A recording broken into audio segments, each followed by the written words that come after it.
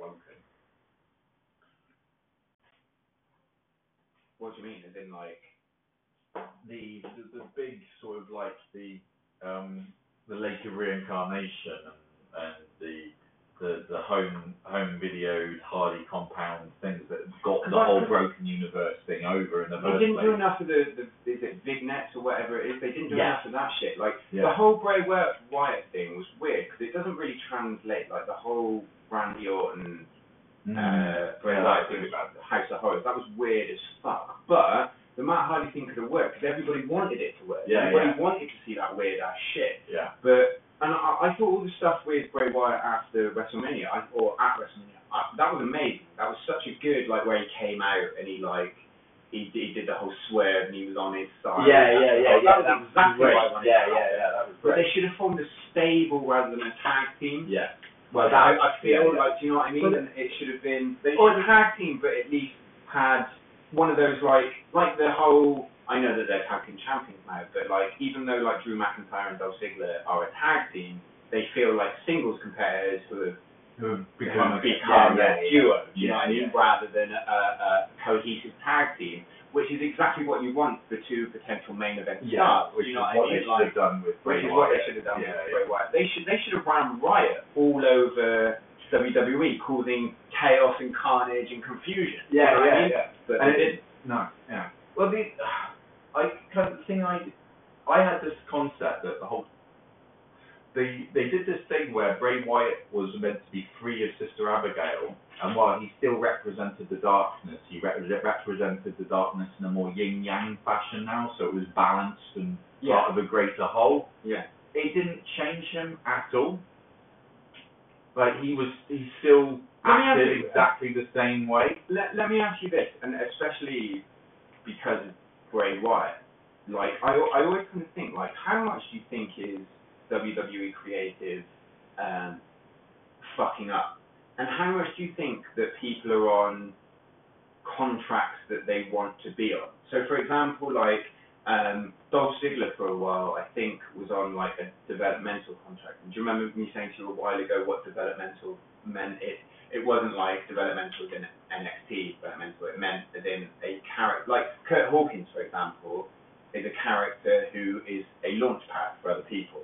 So a developmental talent is someone who allows people to springboard off of them. And I think Dolph Ziggler was doing that for a while. Do you kind of think, everybody talks about like Bray Wyatt, like WWE, fuck Bray Wyatt, and I think that, you know, like when he did the whole Elimination Chamber and he won the belt, and you know, he felt like a big deal then. Yeah. But do you think that was like, there's got to be some element of maybe Bray Wyatt was like, actually, I don't really want to be the main event. I don't want to go on all the press. I don't want to go on all the tours. I don't want to do it. I prefer being at home with my family. Yeah. Do you think there's some element of like Bray Wyatt being like, oh, actually, I don't want to do this. Rather than WWE being like, fuck this guy. I certainly imagine that some of the time creators get blamed for not pushing someone who everyone thinks should be pushed. There's probably a bit of that going on. Yes. Probably a bit of the person himself doesn't want that push. That's the whole reason that Brock Lesnar fell out of the company after WrestleMania 20 and was only on a part-time contract, is that he hated being on the road. Yeah. He hated being like, you know, traveling and being in cars with people and blah blah blah. So after WrestleMania 20, he ejected himself from the business because he didn't want to do that anymore. He didn't want to be the top guy, blah blah blah. And that's why he's been on such a fucking horrendous contract now for everybody, is that he doesn't want to do all the traveling. He doesn't want to do. So there's got to be some element of that from when you get to the top, because that's why I respect someone like Roman Reigns, and you've got to respect someone like Cena. They're 365-day-a-year guys, man. Yeah. Like, Roman Reigns is fast becoming a guy who, like, when was the last time Roman Reigns had a period off TV? Do you know what I mean? Like, when was the last time he had an elongated period where he was like, I'm going to go take a holiday, I'm going to be off TV for a little bit?